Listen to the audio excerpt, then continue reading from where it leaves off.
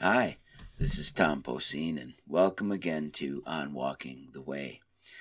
Today we're going to look at faith, and we're going to look at a story that's very familiar.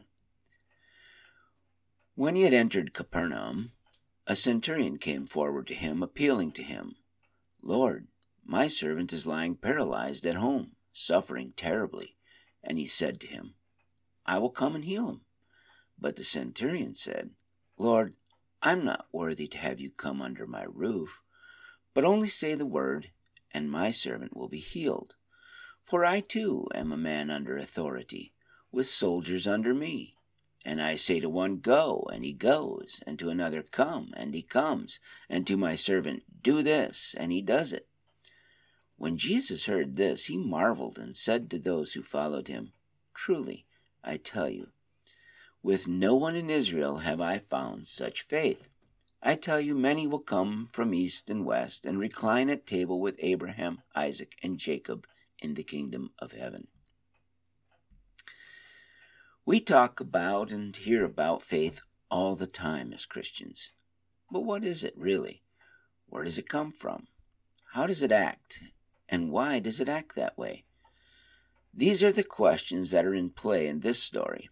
You see, Israel also thought and spoke much about faith, but this Gentile soldier seemed to understand something that others had somehow overlooked.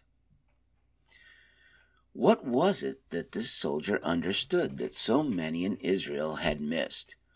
It seems from the story that what this soldier recognized was that Jesus had authority. He had legitimate authority that flowed from a higher authority than humanity. He had the authority of God, and as such had the power to speak things into being. This soldier understood human authority because he exercised this kind of authority himself. But in Jesus, he saw another level of authority. He recognized that if as a soldier, he could say a word and others would make it happen. Jesus, having God's authority, could certainly speak a word and make things happen. We see that his faith in the authority of Jesus flowed from his understanding of the identity of Jesus.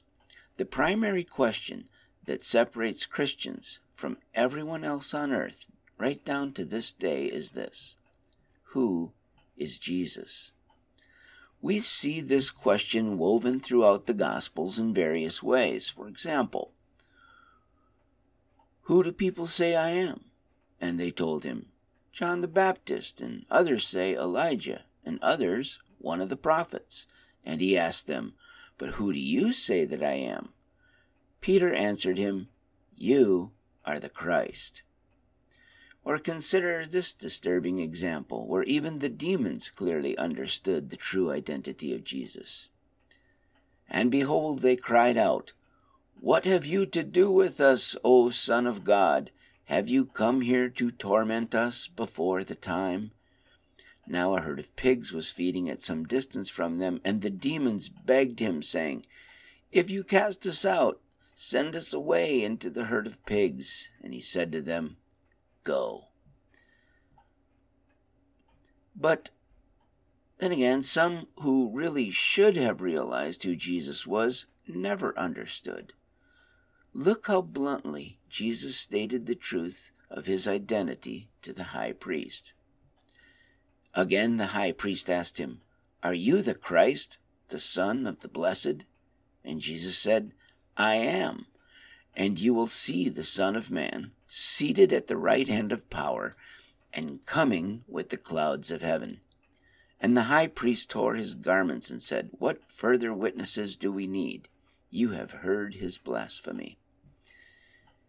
In these passages, we see a Gentile soldier that gets it, while the bulk of Israel does not. We see the disciples finally come to understand.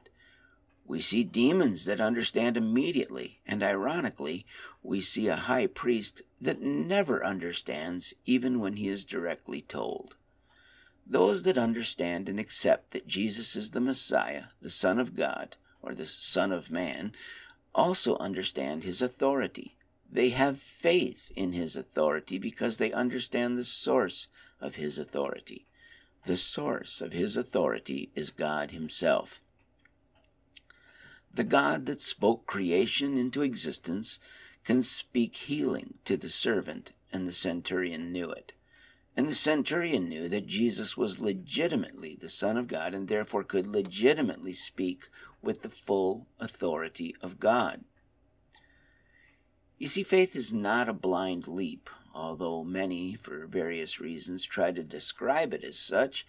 In reality, everyone on earth has faith in any number of things. They believe things because they have reasons to believe things.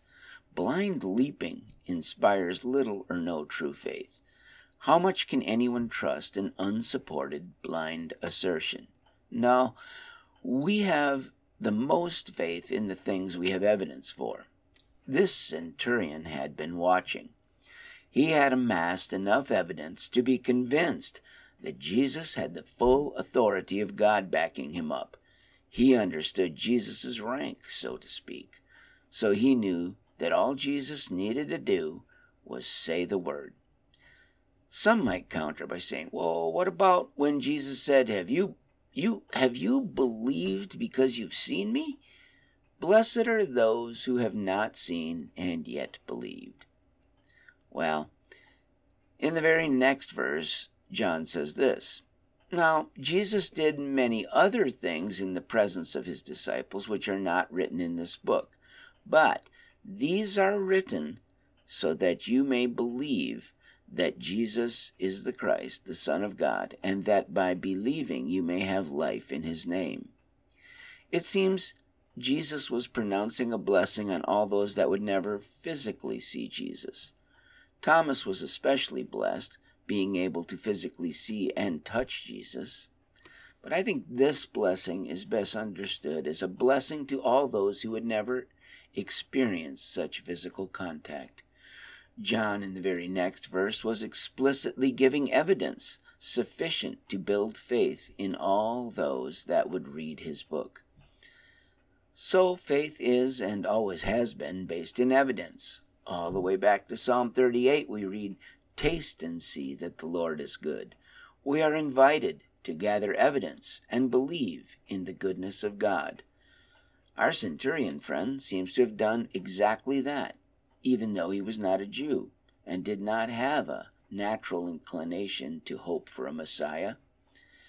He did, however, watch with an open mind and see evidence that many of the Jews either overlooked or refused to see.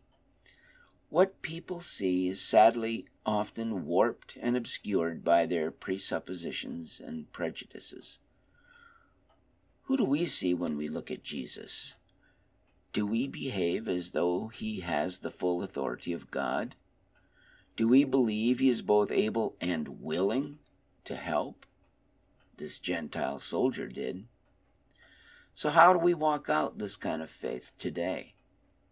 How will the knowledge that Jesus has authority to speak into my life and the lives of others change my decisions?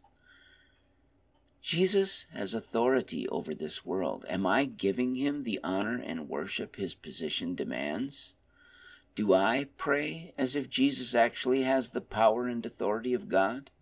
Do I pray as if God's authority is greater than human authority? Do I pray as if his authority is greater than the tyranny of our circumstances? This week, let's take our inspiration from this Gentile soldier who understood from afar that Jesus has the authority of God. He has no need to come to our house physically. He only needs to say the word. This week, let's walk in this centurion's faith. Have a great week.